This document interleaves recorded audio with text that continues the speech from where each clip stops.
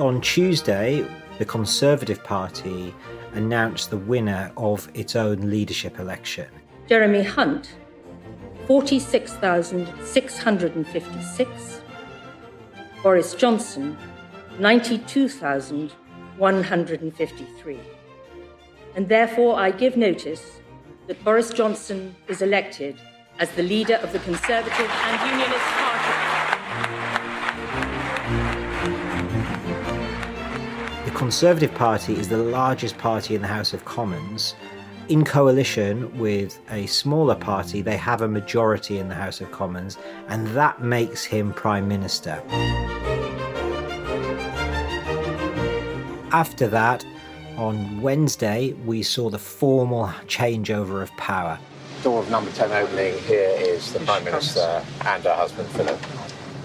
And this was when Theresa May, the ex-leader of the Conservative Party, but still remaining as Prime Minister, went down to Buckingham Palace to see the Queen. She left out the back of 10 Downing Street. I'm about to go to Buckingham Palace to tender my resignation to Her Majesty the Queen and to advise her to ask Boris Johnson to form a new administration. Now she's going with her husband to the Black Jaguar. Prime Minister Theresa May saying goodbye to Downing Street, which has been her home for the past 3 years and a few days. Was driven down the 1 mile straight journey in central London to Buckingham Palace in the prime ministerial car. The Queen will be waiting on the first floor in her audience room. She went in for the audience with the Queen. Once she'd finished in that meeting, Theresa May left Buckingham Palace in a private car. So that first moment of that handover of power has happened. And from that moment, Boris Johnson was driven down the Mall, the grandest street in Britain, to Buckingham Palace. Boris Johnson just comes behind us, in the car behind us right now. Where he went in for his own audience with the Queen, where she appointed him Prime Minister. When he comes back out of this building, Alistair, he will be Prime Minister. This all happened on Wednesday. When he left Buckingham Palace, he left in the Prime Minister's car for the short journey back to number 10 Downing Street, where he took over as Prime Minister and gave that speech on the steps of Downing Street yesterday. Good afternoon. I have just been to see Her Majesty the Queen, who has invited me to form a government, and I have accepted. The people who bet against Britain are going to lose their shirts because we're going to restore trust in our democracy. And we're going to fulfill the repeated promises of Parliament to the people and come out of the EU on October the 31st. No ifs or buts.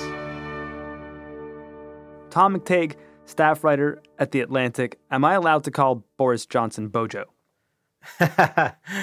You can do. We all call him BoJo here, or lots of people do.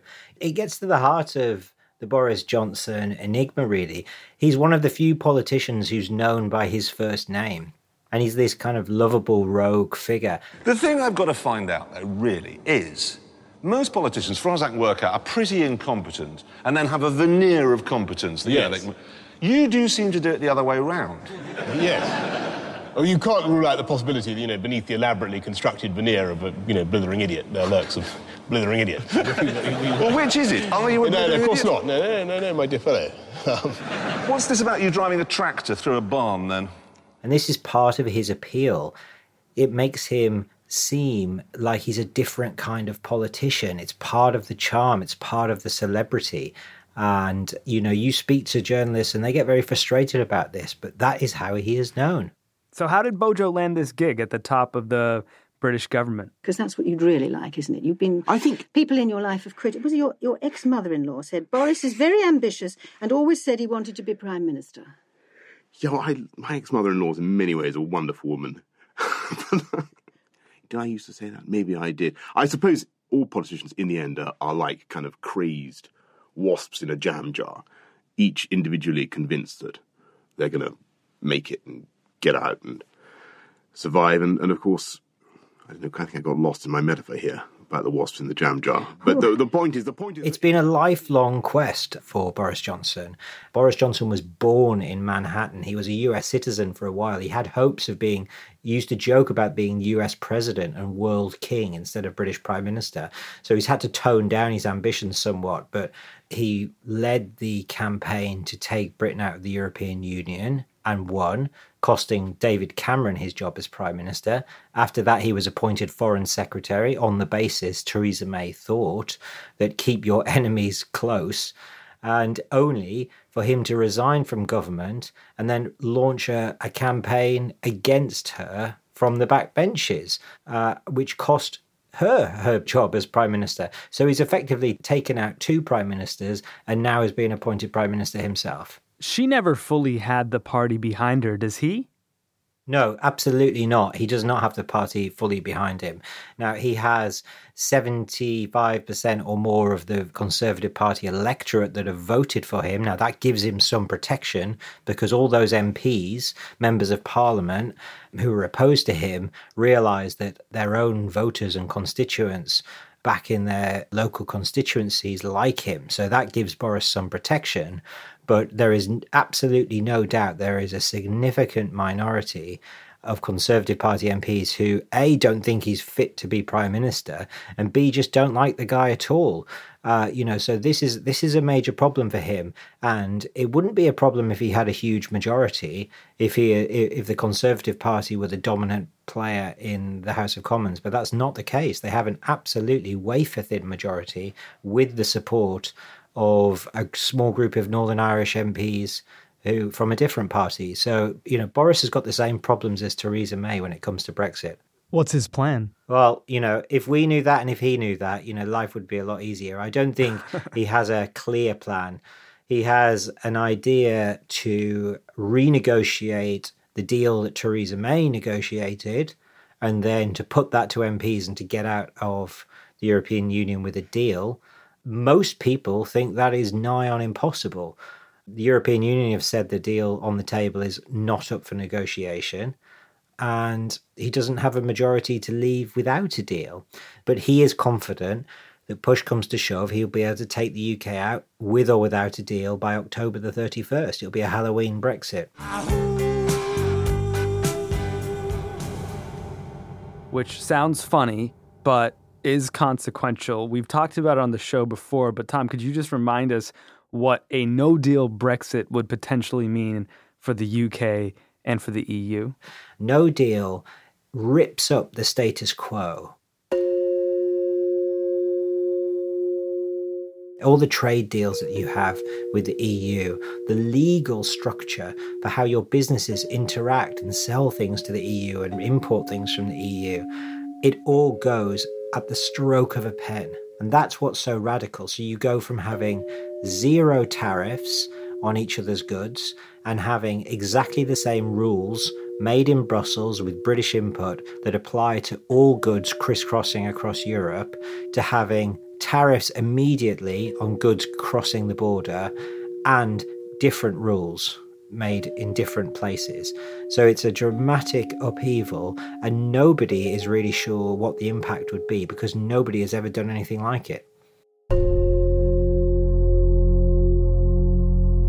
He is Prime Minister of the UK at a time of genuine historic significance. He has the power to do something great or disastrous. He's almost certain to go down in the history books for doing something big. Now, we just don't know what that is at the moment, whether he's going to take Britain out without a deal, which would be revolutionary, or he will somehow manage to succeed where Theresa May failed and take the UK out with a deal.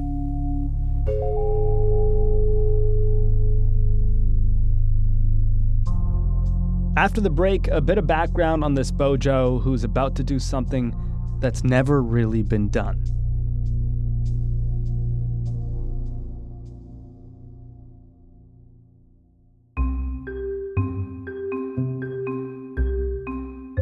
Our friends at Stitcher would love me to tell you about a brand new podcast called The Secret Lives of Black Women. It's about Black women striving to live their best lives and trying not to lose their minds in the process. It's hosted by Charla and Lauren. When they first met, They were 2 of 3 black women in their department at work. Together, they all dish advice on how to overcome barriers that black women deal with on a constant basis when they're just trying to do their jobs. My manager at the time revealed to me that I had been a diversity hire at that first job. And she said it to me in a way that was just like she felt bad for me. Like, oh, you were a diversity hire. And I just remember when she told me that, like, first of all, why was that a big secret? Yeah. like as if it was something that she had to keep from me. And second, why is that something that I'm supposed to be ashamed about? Look for The Secret Lives of Black Women wherever you listen to your podcast. And if you like what you hear, you can hit subscribe.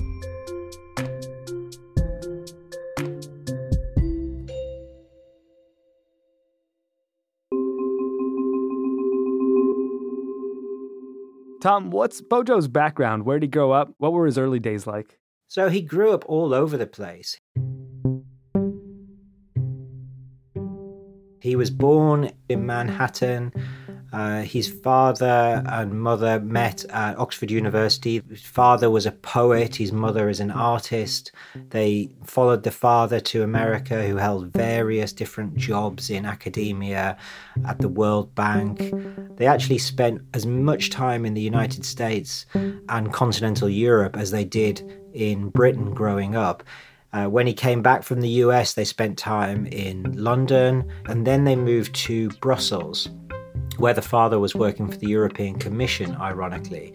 And it was there that Boris Johnson became fluent in French and attended a European school and met his future wife. And at that point, his mother, she had a mental breakdown, a very serious breakdown, and had to return to England, where she went to a psychiatric hospital for 9 months.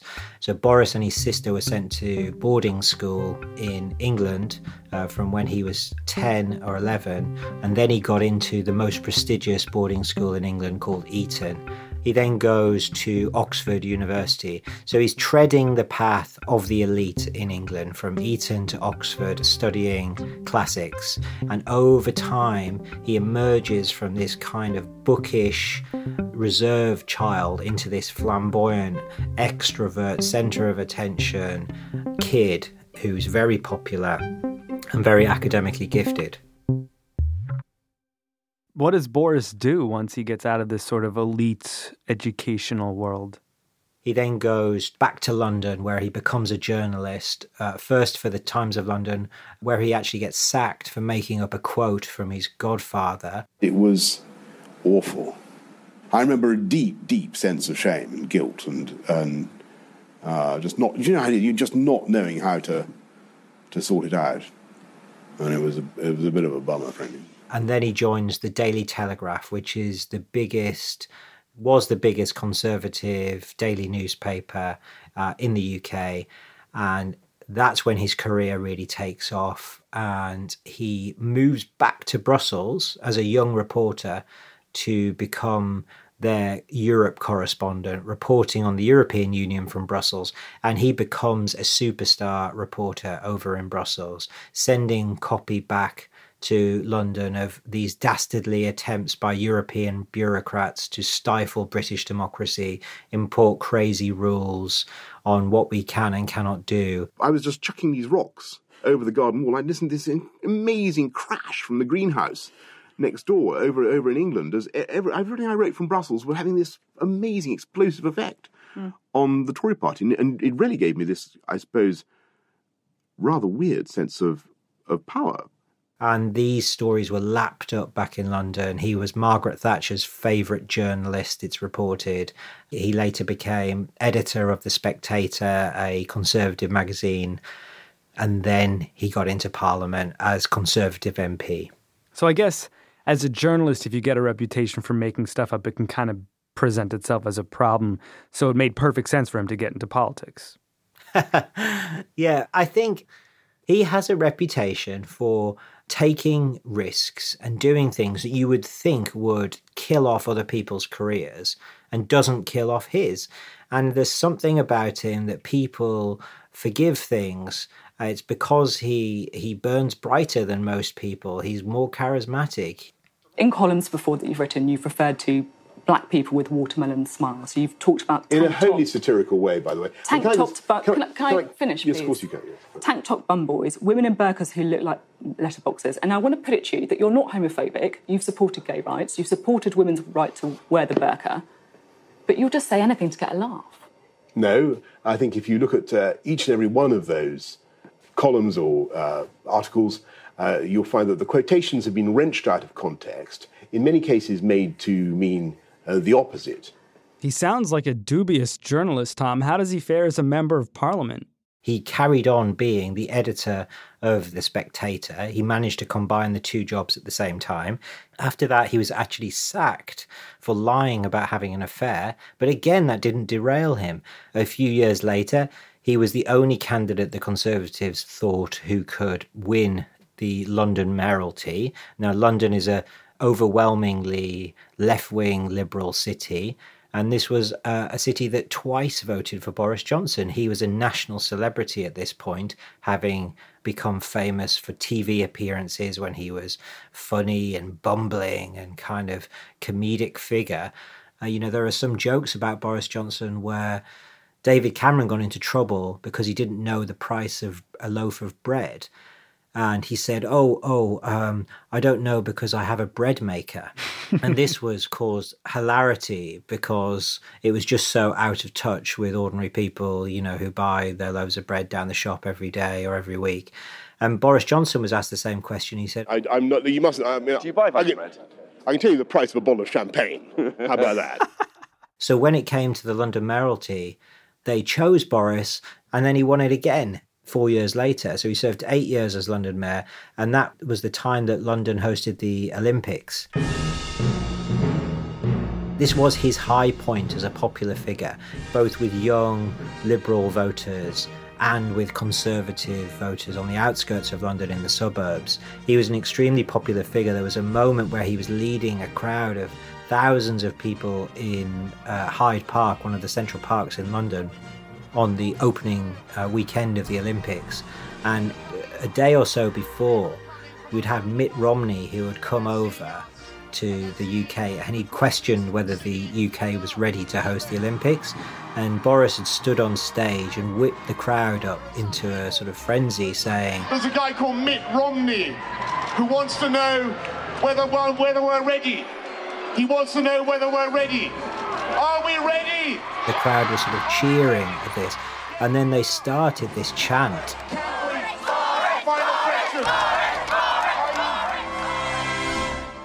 And I've spoken to his aides who have said he will never get to that level of popularity again. That was his greatest moment as a politician because he was a unifying figure based on optimism and a kind of can-do spirit. From that moment on, he's never quite been able to hit those heights. He's become a much more divisive figure instead. The Brexit campaign really gets underway in earnest while Boris is still mayor of London, right? How does he wade himself into the campaign? I apologise for being slow with coming down. You want to ask my views on Europe, don't you? Let me tell you where I've got to. People were desperate to find out what he was going to do, and he ummed and ahed and weighed it up for such a long time, as long as he possibly could. And the story goes that the weekend before he announced it, in his newspaper column, he actually wrote 2 columns, one in favour of staying in the European Union and one against, so that he could sort of test the arguments of what he thought was strongest. But after a great deal of heartache, I don't think there's anything else I can do. I will be advocating vote leave, because I want a better deal for the people of this country. And in the end, lots of people on both sides, whether you're a Remainer or a Leaver, will say that he was absolutely crucial in tipping the balance to Brexit. So what does he do after the Brexit vote? So after the Brexit vote, all hell broke loose. David Cameron that morning announced he was resigning as Prime Minister because he wasn't able to see through the vote to leave the European Union. He didn't have the authority to do so. So that sparked the first Conservative leadership contest in 2016. I am honoured and humbled to have been chosen by the Conservative Party to become its leader. Essentially what happened is all the Brexiteers stabbed each other in the back and none of them made it through. And Theresa May came through the middle, who was a Remainer, and swooped in and stole the crown. We are living through an important moment in our country's history. Following the referendum, we face a time of great national change. And I know, because we're Great Britain, that we will rise to the challenge. As we leave the European Union. After Theresa May won the election, she then appointed Boris Johnson Foreign Secretary, resurrecting his career, giving him the power and the tools to then kill her off 2 years later. It's a kind of extraordinary story. It is, yeah. A self-proclaimed blithering idiot, a known liar, a known racist, will now make the UK's most consequential decision since, World War II? Remind me how this happened? Well, I think it's partly because the kind of politicians that Boris is evidently not don't do the job that they say that they're going to do, or that is the perception of the public at large. You know, we've had some quite big events that have happened in the UK, just as in the US, that have shaken people's trust in the political system. So we've had the Iraq War under Tony Blair in 2003. And then you had the financial crash, which is probably the biggest event of our lifetimes, in 2007, 2008, which in the UK, because it has its financial sector is so much more outsized compared to the rest of the economy than in the US, meant an enormous bailout from taxpayers to the banks, which has led to 10 years of austerity for public services, schools, hospitals, all of those kind of things. So ordinary people paying the cost for a financial crash, which they don't really understand, had nothing to do with them, and seems to benefit people that they don't particularly like in the City of London. So this is the background for, I think, what is happening now, and a frustration that seemingly sensible, straight-laced politicians like Theresa May can't do what they say they're going to do, like take Britain out of the European Union. You know, so they go for a guy who looks completely different, sounds different, acts different, and is a little bit, in some ways, more like them in that he looks flawed and he makes jokes when he perhaps shouldn't make jokes. But in other ways, he's completely not like them. You know, he's an elitist who speaks Latin and reads Homer, you know, so he's a real contradiction. He's hard to grasp what he is, and that's part of his success. He's all things to all people. The point is that in a Darwinian way, the public needs politicians to want to get as far as they can, and that's how I'd in a Darwinian way, are you fit enough to survive? Really... Well, that's probably not, but in an evolutionary sense, it's vital that everybody should have the delusion that they could.